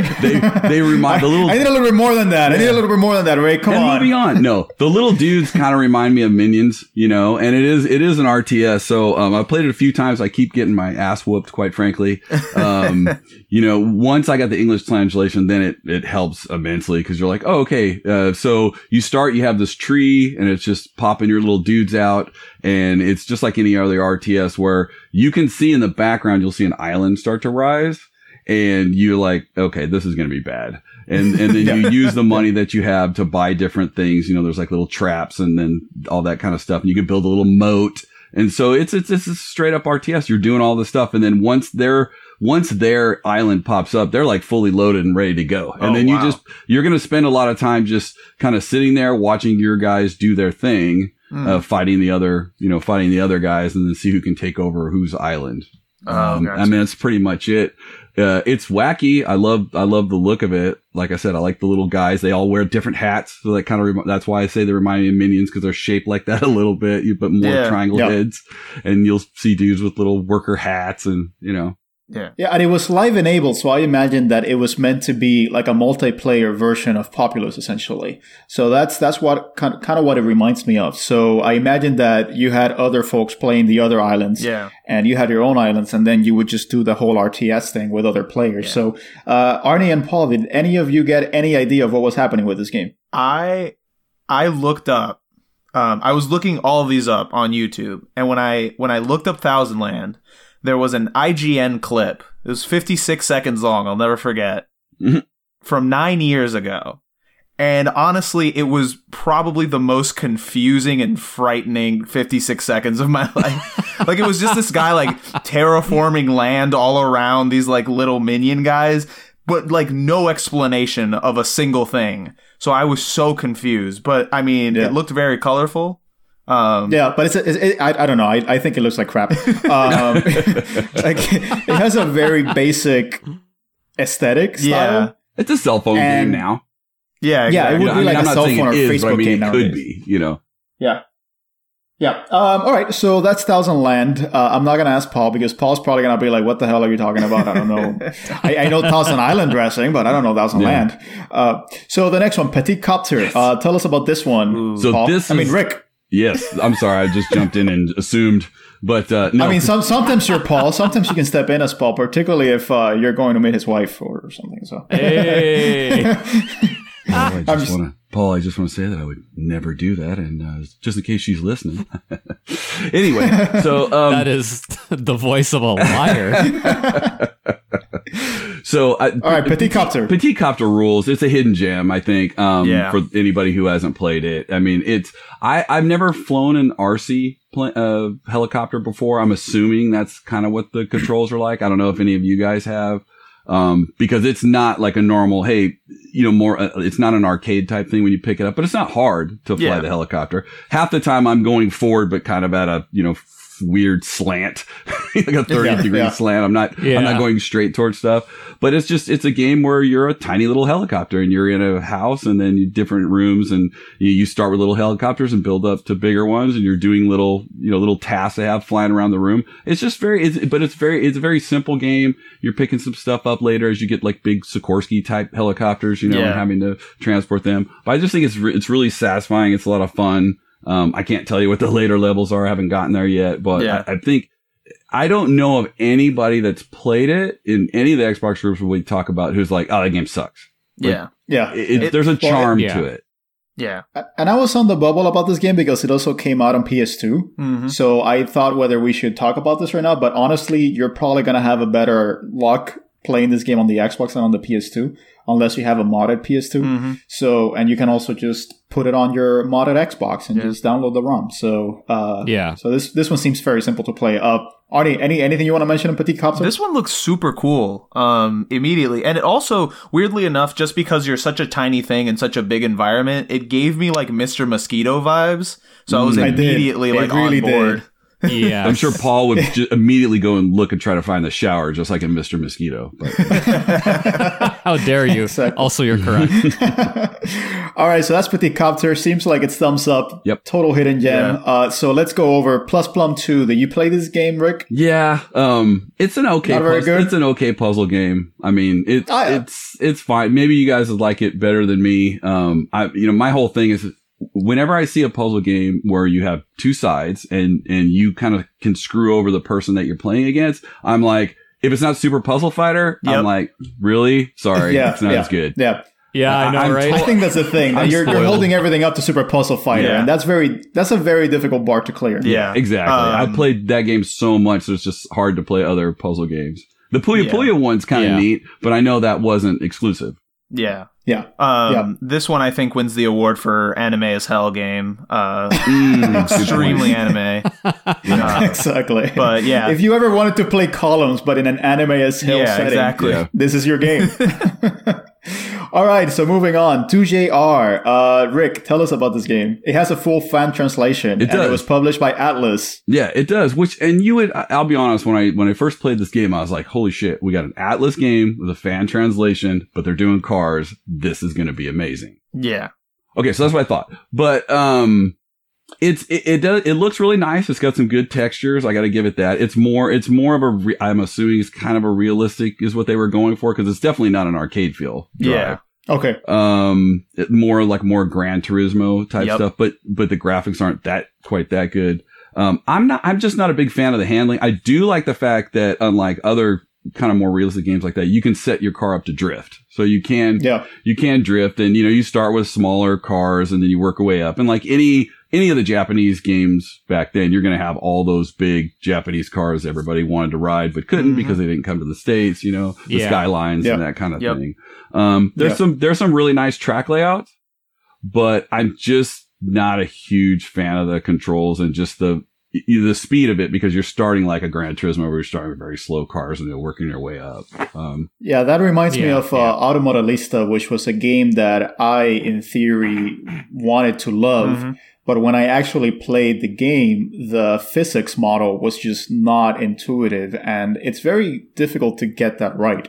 And especially when you're not, you're straddling the line between arcadey and simulation. That's when you have the most opportunity to mess it up. Yeah. Because it can end up feeling not arcadey enough, so it's not responsive, but it also doesn't end up feeling simulation enough where you can actually get the logic of the physics down so that you can actually play it right. I've felt that way with a lot of the Need for Speed games that have come out recently, but certainly Automodelista was the game that back in the day I really wanted to love, but I just couldn't get with the physics model. So hopefully I play this game, because I do love, racing games, and I do love the kind of initial D type of setting that this game seems to be going for.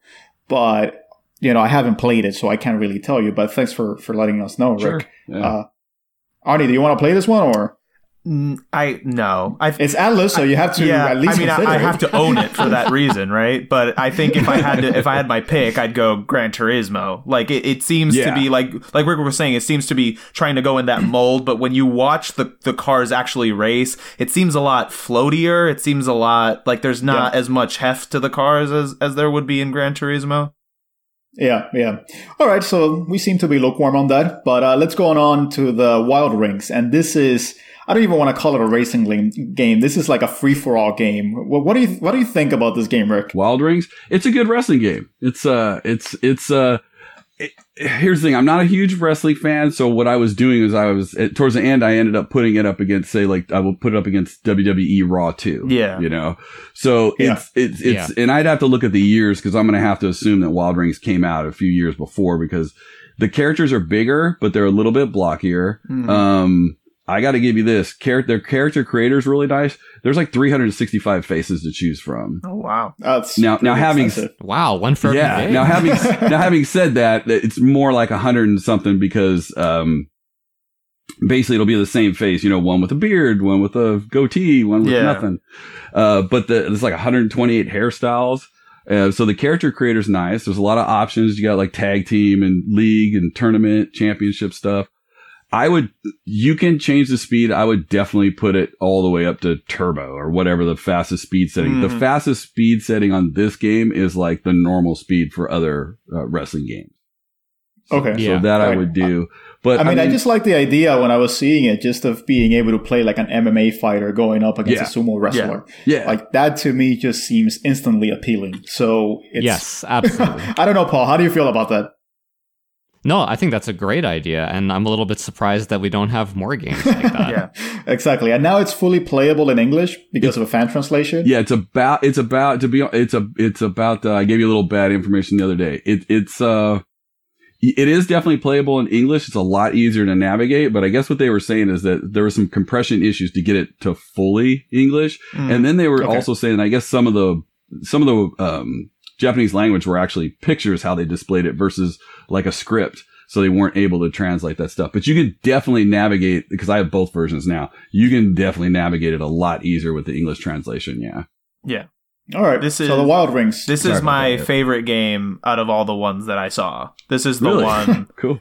The guy I saw like started an 8-man battle royal, and immediately it was like a boxer, a guy in like a judo gi, an MMA fighter, a professional wrestler, and I was like, yes, like I want. That's everything. The one great part about this. Yeah, for sure. And there's a lot. I think there's. Not at the beginning, because I know there wasn't 100, but they were saying there are like 100 fighters, I guess, eventually as you unlock That's stuff. Awesome. And that's part of that. This one's kind of a weird, you download part of the translation patch, and then you separately you can download a, save file, and that'll give you the extra characters. Yeah. I think, and I'm not sure about this because I was just reading through the comments of the video I was watching, so I didn't have a chance to look into this myself, but I think these may be some of the same guys that did like Fire Pro Wrestling stuff and Wrestle Kingdom stuff, which is also, very well regarded wrestling games. Yes. Yeah, I had to check that, but yeah, I think you're right. So, but I liked it. Control's really good. Yeah, it seems like it's a good one. It seems like at the very least you can take a flyer on it. Yeah. So definitely add it to your ROMs. So the last one is Shikigami no Shiro Evolution. And I don't know why we have to talk about this game because it's just Castle Shikigami. You know why we have to talk about this game. It came out in the US with the definitive version of Mobile Life Force. So why do we have to talk about this game? Well, actually, I had to talk about it because Rick would kill me if I didn't. Yes, I would. And B, it has a cool as hell variant cover. Yeah, it does. So, no, really. I mean, Shikigami no Shiro Evolution seems to be the definitive version of Castle Shikigami. So tell us a little bit about this one, Rick. So, yeah, I mean, I won't go into all the gameplay because, like you said, it's out on various other stuff. But the Xbox is the one that has the evolution mode. So, the nicest part about it is it's got better AI. And if you've played the other one, you're going to appreciate that. There's some new characters, and then you have this Evo mode, which I guess brings back some stuff. For me, I haven't played the older one, so it's like, I don't know the difference, but it brings back some of the other stuff they had from before. You have a red version and a blue version. So there's two different cases. You don't have to buy them both. I mean, the game's the same on both of them, but the nice part is the red one is where you've got like a gallery database, some trailers and some unused voices. And then on the blue one is developer videos. And I don't know, the way I put it is the red one is the girl one and the blue one is the boy one, because when you, like you said, all the boys are on the blue cover, all the girls on the red. And when you put the two games together, it makes one picture. One big image. And it's definitely, perfect. I think, the coolest thing that Xbox ever came out with as far as the front covers. The side cover would be the whole Mortal Kombat thing where there's 4 if you buy and you get all the sleeves. It forms the dragon. Yeah. Yeah. But dude, Paul, have you played Castle Shikigami? Yeah, I have. Yeah, how do you feel about it? It's I would say it's an average to above average shoot 'em up. Nothing more, nothing less. There's so many of them out there now, it's hard to differentiate. That's about as far as I can go with it. It's not a game that I played from front to back. It's a game that I put in, gave it a shot. Oh, this is pretty good. And then moved on to something else. Yeah. If you like shmups, it's a good one. Yeah. And let's be honest, there's not a lot of shmups on the original Xbox. On the Xbox 360 kind of did that. And then if you want to play this game, really, Evolution, the Xbox version, is the one to play. It's by far, it's hands down the best one. I know you got into, there's a couple of travesties associated with this though. The Japanese covers were just, as I said, probably the nicest two covers ever to come together. But, Mobile Light Force 2 in the States, we got that weird Charlie's Angels like thing with the three girls who have nothing to do with the game running and stuff blowing up in the background. And I thought that was the worst they could do until I saw the European cover, which is basically like, GoBots that have nothing to do with the game, with explosions in the background. I mean, it's like really janky GoBots. I mean, it's bad. Like, if you think our version was bad, look at the European version. And they don't call it Mobile Light Force 2. They call it MLF2. And the funniest part of all this shit is that Mobile Light Force 2 is right, Shigami no Shiro Evolution. Yeah. So what is Mobile Light Force 1? Anybody? Gunbird. And they're from different developers. What the? I know. Yeah, doesn't make any freaking sense. It's the stupidest thing ever. Yeah. Yeah, but I would get this one just for the cool cover, honestly. Yeah. I don't know. Is it very expensive, Rick? It doesn't, they don't come up a lot. I think the blue is a little more expensive. They're not super, I want to say, because I got mine a while ago, I want to say right now they're probably both sitting, if they're complete, like 45 maybe a piece, something like that. Terrible. I think the blue's a little more than the red. It's not terrible. Okay. Yeah. All right. But I don't think either's over 50. Yeah. Let's close that out because I know that, Rick, you wanted to mention it. And so I'm going to give you an opportunity. If you were only able to pick out one variant of Japanese only Xbox, which one would you say you would pick? Of the console? Yeah. Oh, okay. Man, that's tough. The Panzer Dragoon. Panzer Dragoon. Yeah. It may not be the rarest, but it's definitely, I think, the most beautiful. It's the coolest. Yeah. Yeah. I have the Kasumi-chan. I have the blue one, which is nice. Now I have it, I don't want to say complete because I don't know if you guys know this, but, I have it all in the box complete, but it also came with a giant pillow. Yes, that's right. I don't have the pillow. I would never loan the pillow to Paul if I had it. Nor should you. Nor should I. Yeah. But that's exactly. You know what, Paul? That's what I'll do. I will put my visage on a pillow and I will ship it to your wife. How about that? I can do better. You put your visage on a pillow and just create your own Etsy store and watch the money roll in. Yeah. Yeah. Well, maybe from the neck down. I do definitely have a face for radio. All right, let's just do a quick lightning round. Yeah. Arnie, if you had to pick only one game to play out of all of this ones, which one would it be? I mean, is it a perfect world where I can understand Japanese and or it's translated? Yes. Okay. It's still Wild Rings. All right, Paul.